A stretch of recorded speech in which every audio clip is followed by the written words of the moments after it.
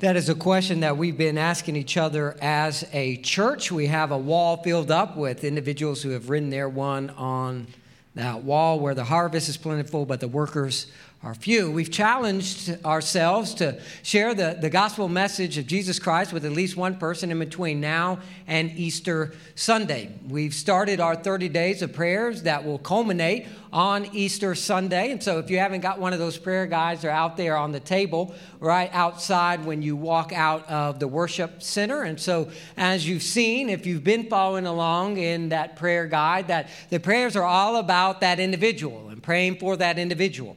It is always better to talk to God about your neighbor before you talk to your neighbor about God. Ask God to come in and to move in their hearts and their lives. And so I want to encourage you and invite you to participate in that with us. Today we're going to continue on in our sermon series, Revival, where we've been looking at in Scripture what it looks like when God really moves in and through His people. His people really return back to Him. They repair what is in disarray of their life. They return back to prayer. They return back to God's Word. They're repentant that they have removed idols from their life, that they have begun to restore worship in their life as a priority. We've seen what that's looked like in God's Word with His people and then also through church history. And so today we are going to look at that fruit of revival, true revival, when God gets a hold of His people in such a unique and a special way that today we are going to look at the fruit of evangelism. That when we truly set our hearts on God Almighty, when we truly have repaired what is in disarray of our life, returned to prayer and God's Word, when we've removed idols and repented of our sins and restored worship in our heart, that the subsequent fruit of that is for us to go share the good news of Jesus Christ with those that are around us. And so today, we'll be looking at that. Now, this coming Saturday, we have an evangelism training to where we can learn how to share the gospel with those that are around us. It starts at 9 o'clock. It'll go to 2. We've got lunch in between, a few breaks mixed in. We've got child care provided. And so we want everybody to come Saturday at 9 o'clock to participate in this evangelism training. Now, some individuals will say, I know how to share the gospel. Now, let me address that real quick before we get into our text. Amen. I'm glad that you do. I would say that Tom Brady is probably the greatest individual to ever throw a football. Now, I hate to say that because I'm a New York Jets fan, and I don't like Tom Brady, and I don't like the Patriots. But I'll give credit where credit is due. He's probably the greatest quarterback that has ever played the game. Yet this year, I believe it's 20th in the NFL, he's at training camp, throwing a football. Something that he has probably mastered to the point that people would say he knows how to throw a football pretty good. But yet he's at training camp because he understands that there's always room for improvement. And to keep those skills harnessed and sharp, he needs to do those through repetition. So even if you would say, I know how to share the gospel, even if you would say, I've mastered the sharing of the gospel, then please come because there's a lot of us that haven't and we would love to hear from you. We practice what it is we intend to do. My fear is that sometimes we have no intention of really sharing the gospel, and so therefore we have no real intention of coming and being trained. I pray that we will have a room full of individuals that say, I want to be better at sharing the good news of Jesus Christ with those that are around me on Saturday. I pray that you guys will be here for that. Today, we're going to look at a passage of Scripture in the Old Testament, 2 Kings chapter 7. If you want to go ahead and open your Bibles, it's 2 Kings chapter 7. Find verse 3, 2 Kings 7, verse 3. We're going to see a passage of Scripture that is going to have deep spiritual realities for us today as we look at what transpires here in this text. It's a message that I've entitled, A Day of Good News. How many people know that today is a day of good news? That any day on this side of the cross of Calvary is a day of good news because we have a Savior who has defeated sin, who has defeated death. The stone has been rolled away. Our Savior is alive. He sits upon the throne of King of Kings and Lord of Lords, and he's given us victory. Every day that we have breath in our lungs this side of the cross, guess what? It's a day of good news. Now, think about how often it is. Let me phrase this question this way. Is it more common for you to go through a day underneath the grace and the mercy of God Almighty to give you breath in your lungs? Is it more common for you to go through the day without having shared the gospel with at least one person? Or is that more uncommon? So when you think about, I've woken up this morning underneath the grace of God. He's given me my house. He's given me breath in my lungs. He's given me the ability to speak. But when I lay my head down tonight, is it more common that you have gone through the day without sharing the gospel with at least one person? Or is that something that is uncommon? I think if we're being honest with each other, it's probably more common for us to go underneath the grace and the mercy of God Almighty through a whole day without sharing the gospel with at least one person. And that is a sad reality of the church.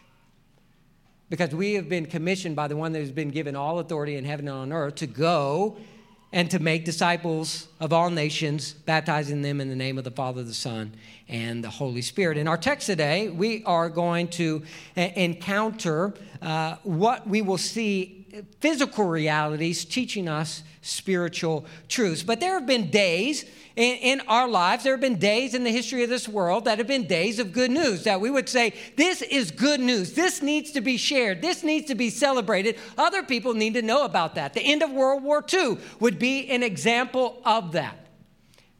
VE Day, VJ Day, those were causes for great celebration. The enemy has been defeated. The Allies are victorious. That war is over. Let's celebrate that. Other individuals need to know about that reality and that truth. As a subsequent result of that, when I was 10 years old, in November of 1989, the Berlin Wall came crashing down. And many of y'all may remember that. Some of you may not. That may date me a little bit. I was 10 years old when this happened in November of 1989. The Berlin Wall came crashing down. Families that had been separated are now joined back together. This is a day of good news. This is a cause of celebration. What about when 10 years before I was born in 1969, when a man walked on the surface of the moon for the very first time? Well, that's a day of good news. It's a day of celebration. That's a day that needs to be shared with other individuals. But there's also days in our own personal life that we want other individuals to celebrate with us. We want other individuals to know about. We want other individuals to come and to be a part of that, like the days we get married. And she's just as beautiful today as she was then. And if you don't know, I'm in love. I'm in love. The day that I became a husband and a father. But what about the birth of a child? This is my 7-year-old. Well, she wasn't 7 in the picture. She was born at a really young age. This is Ava, and then God has blessed us with AJ. So we have 3 beautiful children. This is cause for celebration. This is a day of good news. Can I tell you, there's a day that's greater than any of all those rolled up into one? It's the day that tomb had that stone rolled out from underneath it and away from it. And Jesus Christ stepped out victorious, having defeated sin and death.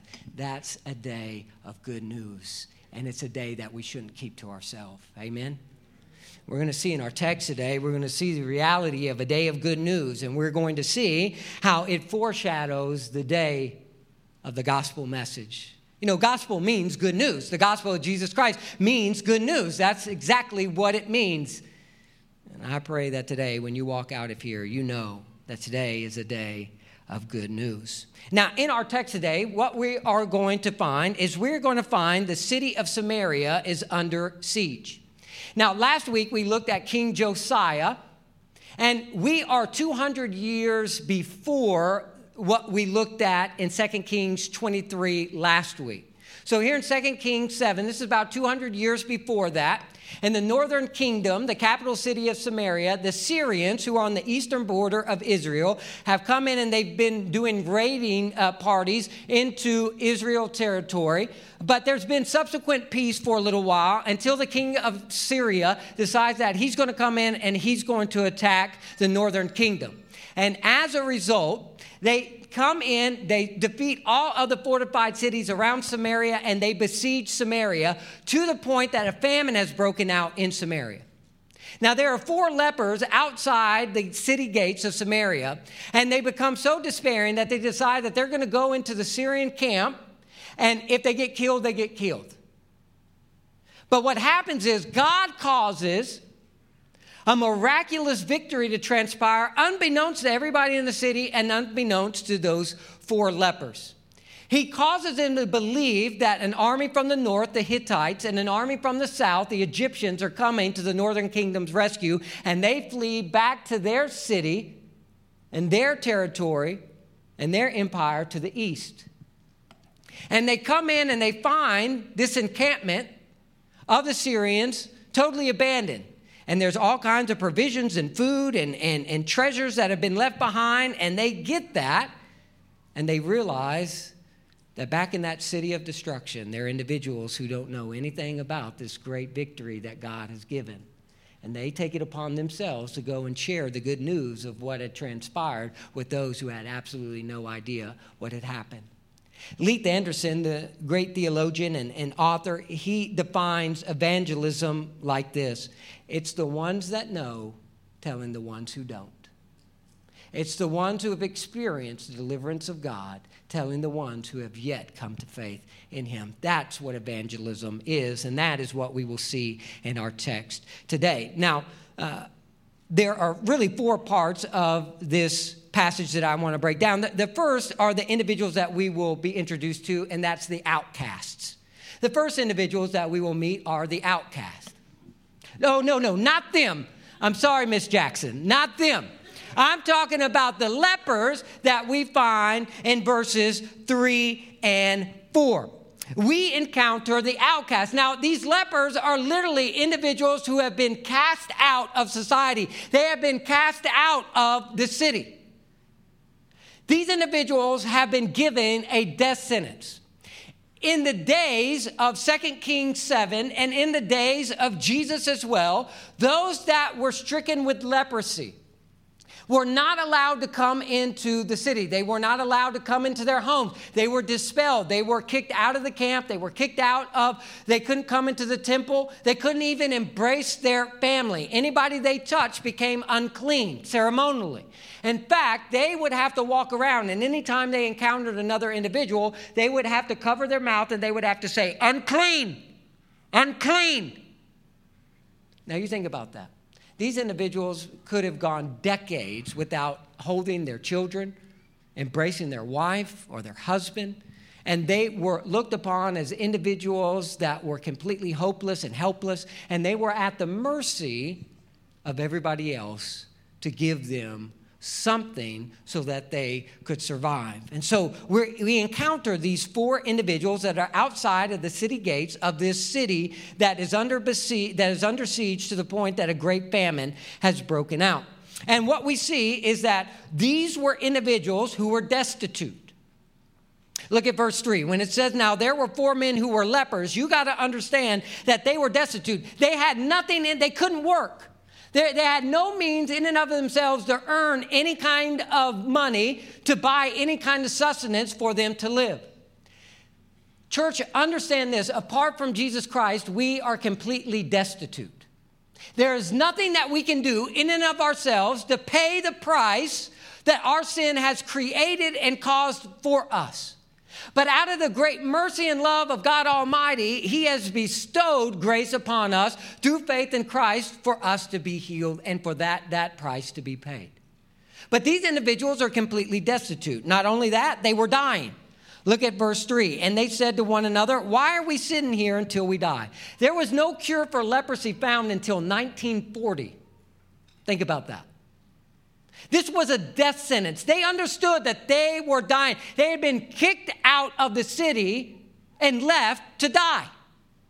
It was just a matter of time. Now, there's also an army that has besieged this city. There's a famine breaking out. They know that they are dying. Listen, apart from Jesus Christ, those that have not placed their faith in Jesus Christ, they are lost and they are dying. But we're going to see in our text today, God has a plan. It's a plan of good news. We also see that these were individuals who were despairing. Because they understood that they were dying, because they understood that there was really no hope, they came to a moment of despair. And church, those that are outside of the four walls that don't know Jesus Christ, whether they want to admit it or not, they live a life of despair, clutching and grabbing at all kinds of things for the world to suffice and to fill them, only to find that none of those things can do what it is they desire to find within them. Look at verse 4. It says, if we say, let us enter the city, the famine is in the city, and we shall die there. And if we sit here, we die also. So now come, let us go over to the camp of the Syrians. If they spare our lives, we shall live. And if they kill us, we shall but die. In other words, they said, listen, it doesn't matter if we live or die.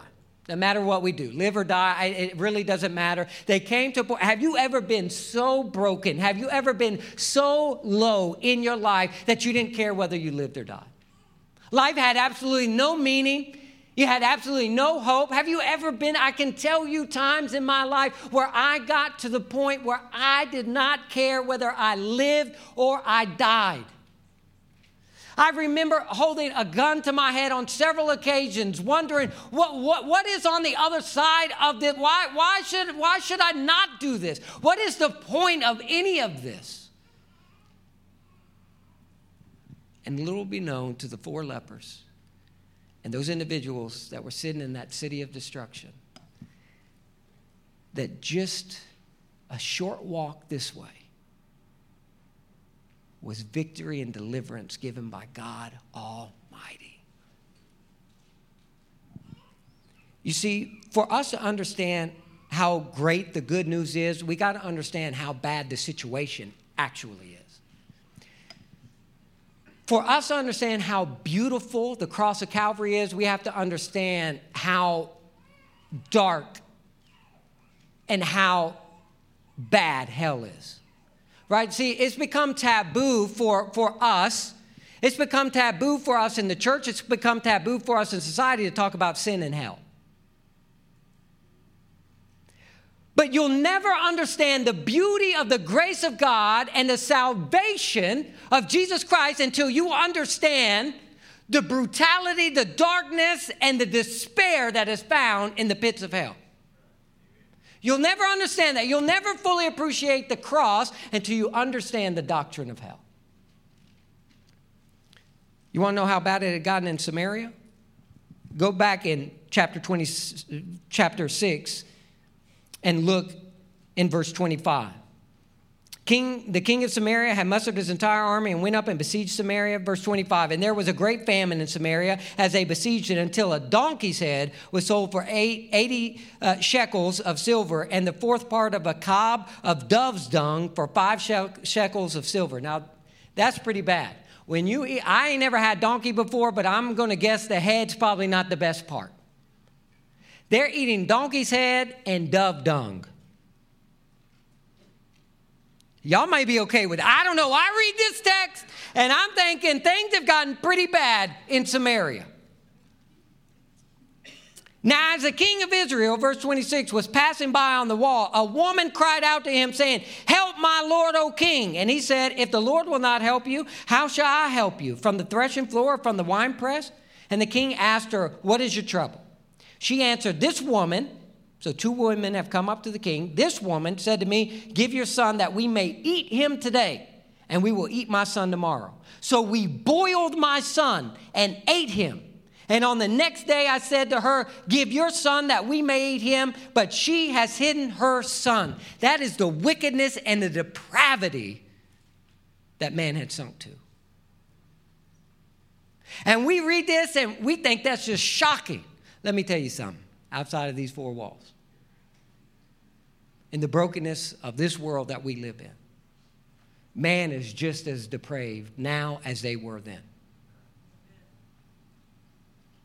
But little did they know, just a short walk away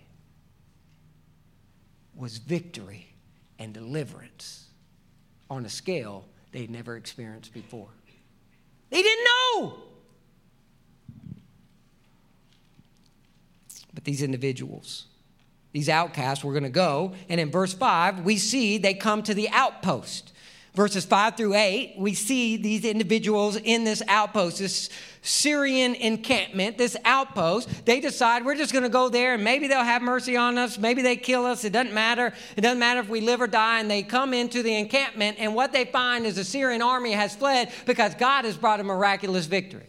It wasn't anything the Israeli army did. It wasn't anything that the lepers were able to do. It was sheerly by God Almighty supplying for them a victory. There is nothing that you can do to defeat sin and death. It's sheerly by the grace of God that we have victory in Jesus Christ. So what do they find? Well, it says in verse 5, they arose at twilight to go to the camp of the Syrians. But when they came to the edge of the camp of the Syrians, behold, there was no one there. For the Lord had made the army of the Syrians hear the sound of chariots and horses, the sound of a great army, so that they said to one another, behold, the king of Israel has hired against us the kings of the Hittites coming from the north and the kings of Egypt coming from the south to come against us. And so what is it that they find when they come into the camp? Well, first and foremost, they find fulfillment. Now, remember, they were starving.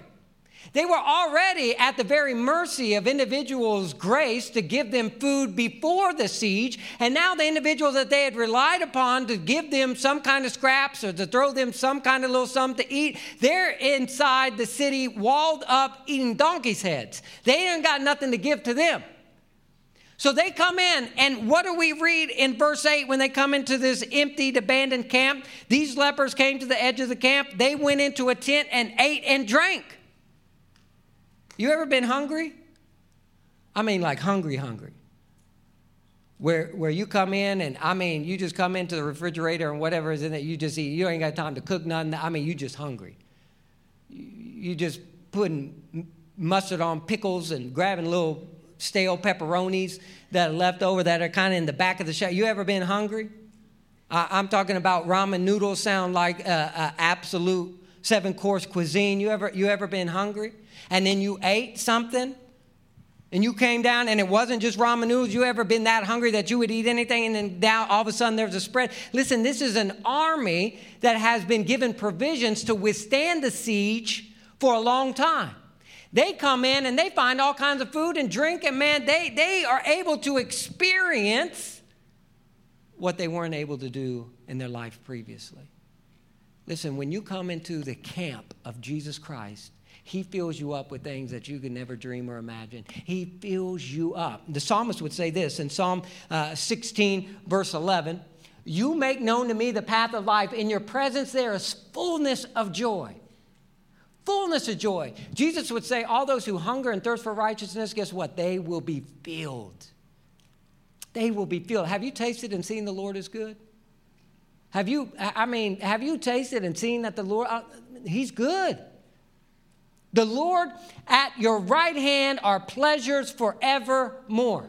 Now in Psalm 22, verse 26, God's word says this, the afflicted shall eat and be satisfied.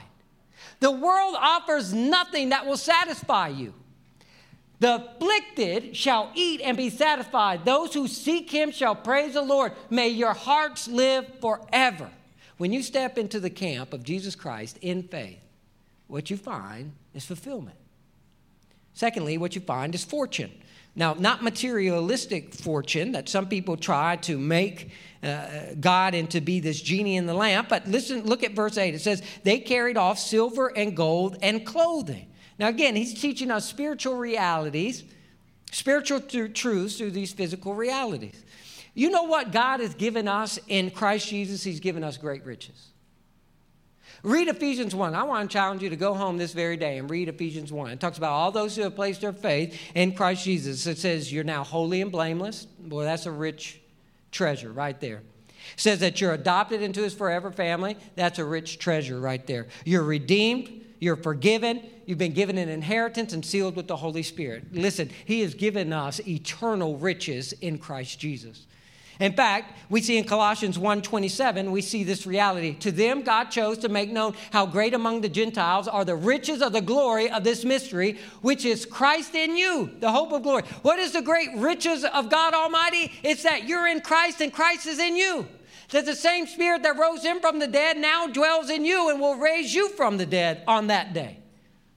That we have a great eternal treasure that has been given to us by God Almighty. And when we step into the camp of Christ, we are given great riches and great treasures. But thirdly, they found freedom. Look back in verse 7.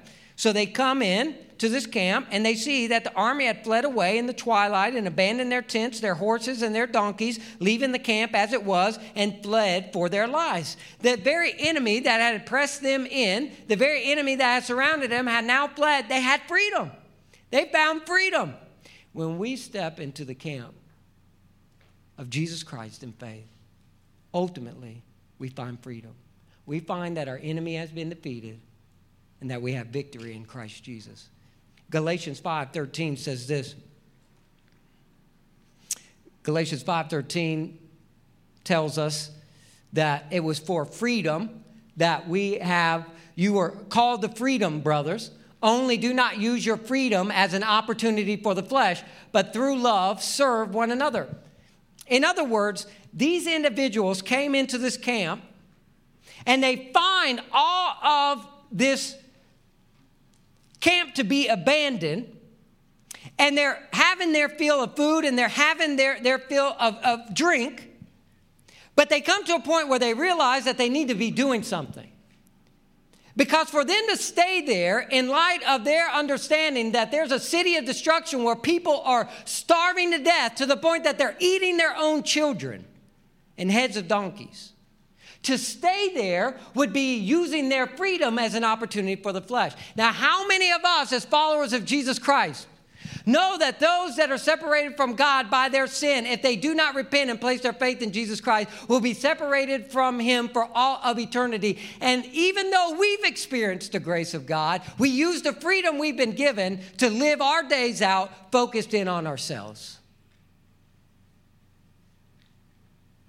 Is it more common for you to go through a day sharing the gospel or not sharing the gospel? How are you stewarding your salvation? The fact that you've been filled, the fact that you've been given fortunes, the fact that you've been given freedom in Christ Jesus.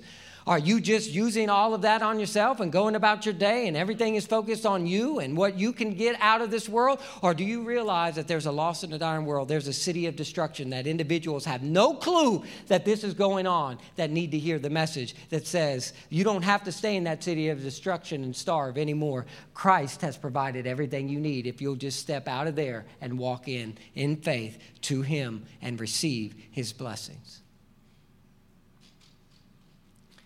We had a men's prayer breakfast yesterday, and Ken Elliott shared his story about being in the ICU wing, having COVID, and being in this room with other individuals separated by a curtain, and this one man on his right side, his first neighbor, when he got moved into ICU, even though he had an IV in, he was a little bit delirious. And he ended up dying.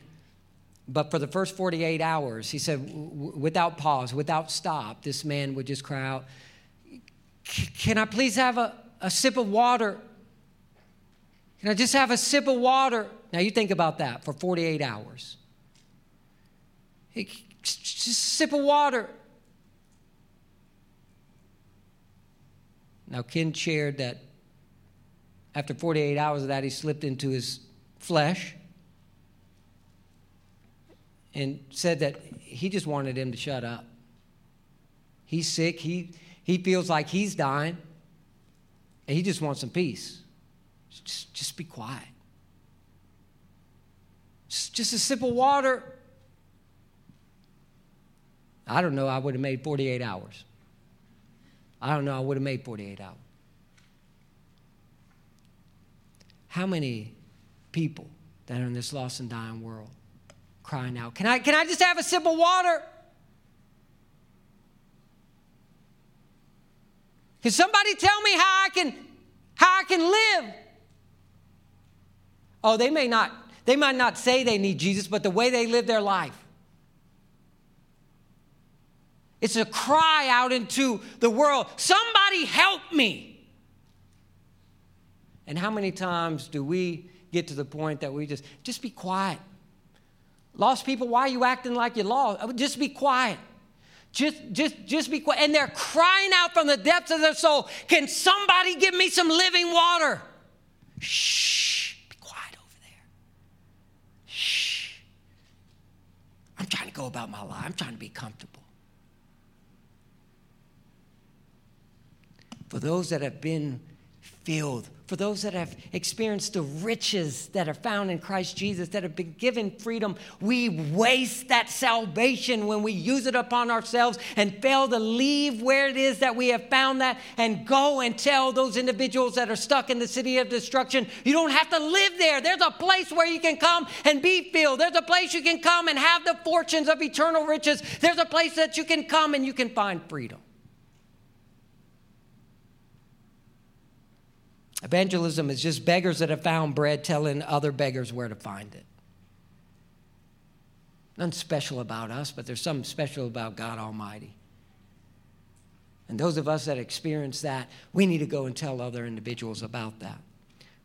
And as a result, their outlook changes. They're not focused on themselves. So they're running around, they're finding all these treasures, they're hiding it, they're eating all of this food, and then they come to a point through conviction of God Almighty. And look at verse 9. Then they said to one another, we are not doing right. This day is a day of good news. If we are silent and wait until the morning light, punishment will overtake us. And as a result, they became motivated. They became motivated as a result of understanding what it is that God had done. Now listen, they're going back to a city of individuals who had kicked them out of the city. Think about this for a second. These are individuals that looked down upon them, that didn't want anything to do with them, that probably made fun of them. There's some extra biblical text that said that when a leper was coming toward somebody, they would pick up rocks and they would run them off so that they wouldn't come near. These were individuals that lived at the very mercy of the individuals that were inside of this famine city to throw them scraps every once in a while. But yet they're going to go tell them about what God had done. See, we can malign certain groups of individuals. We can malign certain people in this world. And we can say, because maybe they've persecuted the church or they've persecuted us or because they haven't been as nice to us that they don't deserve the gospel. Let me tell you something. Everybody deserves the gospel. Everybody. Doesn't matter how they've treated you. It doesn't matter how they treated Christianity or the church. Everybody deserves the gospel because Christ died for everybody. So they're motivated. We're not doing right. This is a day of good news. Not only that, as a result of what transpired in that outpost, in that abandoned camp, they were moved. They were moved to action. Look at the second half of verse 9. Now, therefore, come, let us go and tell the king's household. Listen, that's evangelism. Go and tell. Unfortunately, in the church today, we've relegated evangelism to come and see. Come and see. And it's whatever church can put on the greatest production. And we've relegated evangelism to invite cards, and that's the same thing as sharing the good news of Jesus Christ with somebody. Evangelism is putting a church sticker on your back window and just driving around, and we count that as evangelism. That ain't evangelism. Nothing wrong with that, but that ain't evangelism. Evangelism is me telling you the good news of Jesus Christ. That's evangelism. They were moved. They went and told. So they came and called, verse 10. They came and called. Are we going to the ones that are in the city of destruction and calling out to them? You don't have to live like that. You don't have to live in that city. Here's a place of refuge. Here's a place of deliverance. Here's a place of freedom. Come experience what God has done and the victory that he has given. So as a result, they were motivated and moved, and as a result, they became messengers. Look at verse 10. What did they tell them? What did they tell? Did they tell them some kind of scientific fact? Did they tell them all the Old Testament that they had memorized up to that point? What did they tell them? They told them what it is that they had found. They just relayed what it was that they knew. It says that they came to the city gate and told them, we came to the camp of the Syrians, and behold, there was no one to be seen or heard there, nothing but the horses tied and the donkeys tied and the tents as they were. Sharing the good news of Jesus Christ is just telling other individuals what you know about God, what God has done in your life. Telling them the gospel, that God loves them so much that he sent his only begotten Son, Jesus Christ, to die for them, so that all those who place their faith in him will not perish but have everlasting life. It's just telling the good news that there's freedom, there's fulfillment, there's fortune to be found in Christ Jesus. So they go. Now, what becomes the outcome of them going and telling? Well, it's the outcome of all of those with the message of Jesus Christ. That your sin has separated you from God Almighty, but faith in Christ Jesus will deliver you from that sin. In verses 12 through 20, we see that outcome. The king heard this and thought that it was a trick, and so he sent some scouts out to go make sure that this was a reality and a truth. And those scouts come, and in verse 15 it says, they went after them as far as the Jordan, and behold, all the way was littered with garments and equipment that the Syrians had thrown away in their haste. So the first thing that we see as an outcome of this reality is that the enemy is defeated. The enemy has been defeated. In fact, the enemy had fled from God Almighty. Listen, when we find ourselves in spiritual warfare in the name of Jesus Christ, the enemy got to flee. The enemy got to run. The enemy doesn't have any power over Jesus Christ. And so when we rest in Jesus Christ and we stand firm upon the promises of God that he has given us, the enemy has got to flee. We have defeated the enemy through Christ. 1 Corinthians 15:57 says this, but thanks be to God who gives us the victory through our Lord Jesus Christ. So many individuals that are followers of Jesus Christ, you're walking around defeated. You're not a defeated army. You're not a defeated soldier. You are a victorious individual, child of God and God Almighty. Pick your head up. Put your shoulders back. Puff your chest out a little bit. You're a child of the God Most High. Stop walking around defeated. We have victory in Christ Jesus. Secondly, what did they find? Well, what was the outcome? The people were delivered. The enemy was defeated. The people were delivered. They go back and they tell these individuals, they tell them that are trapped in this city of destruction that think they're going to starve to death. Look, there's more food than you could ever dream or imagine. And there's all kinds of treasures in this camp. And they leave out of the city of destruction and they walk in faith into that camp. And that's exactly what it is that they find. Look at verse 16. Then the people went out and plundered the camp of the Syrians. So a seah of fine flour was sold for a shekel, and 2 seahs of barley for a shekel, according to the word of the Lord. These individuals were starving and dying, and at the end of the day, they were filled to the point that they were selling these items at cut rate prices. How many people are living in the city of destruction, not knowing that there's freedom to be had by just walking out and in faith into the camp of Christ Jesus? And are we telling them that reality?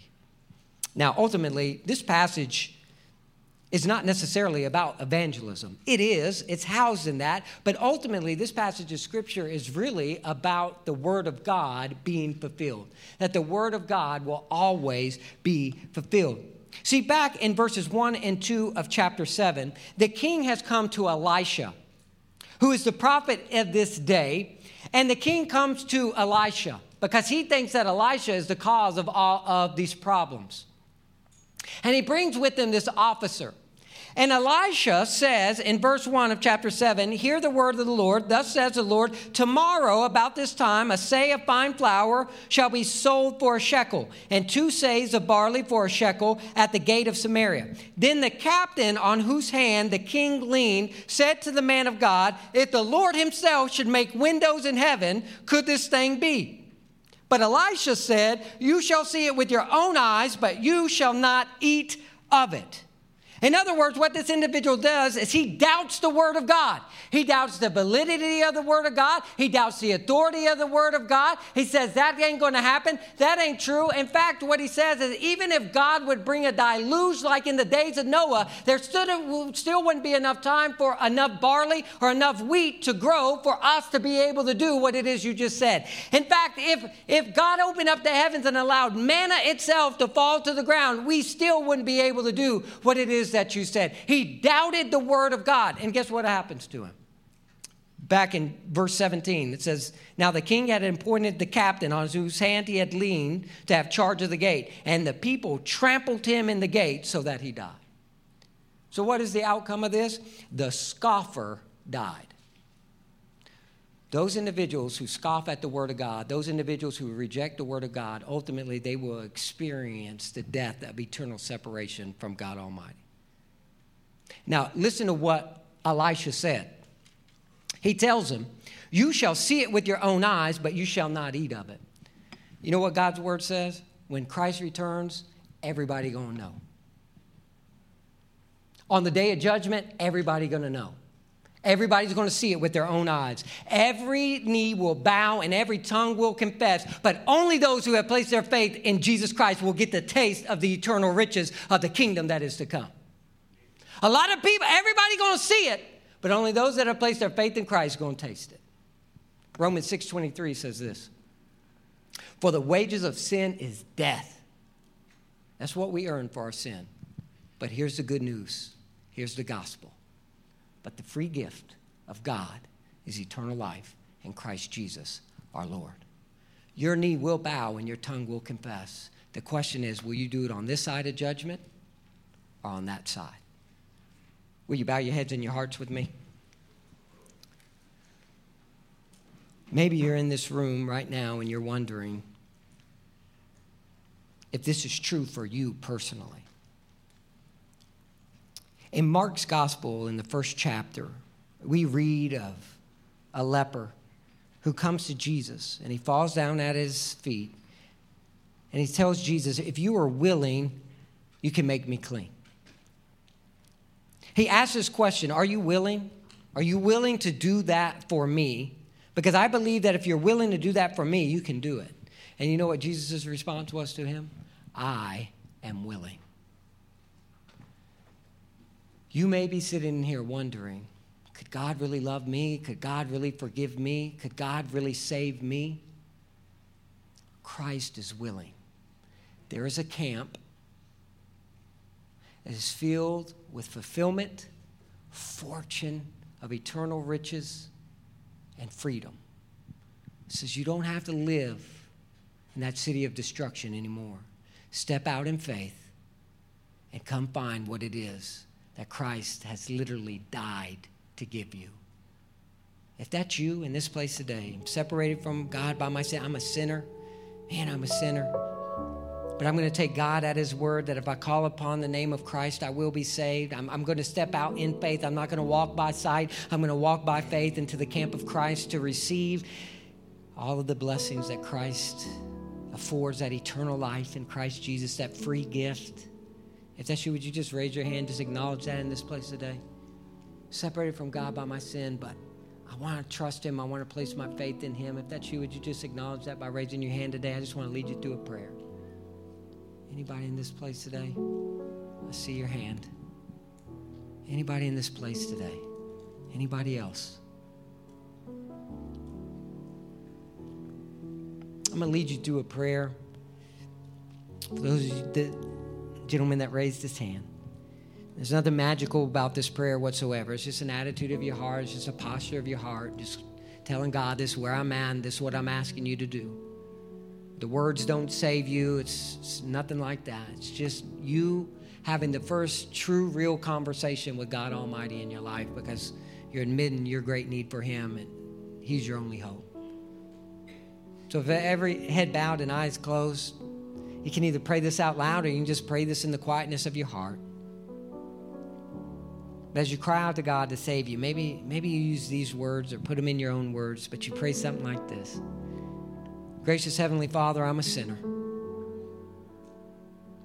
And I'm in need of a Savior. The best way I know how, I'm asking you to save me. I'm drowning in the sea of life.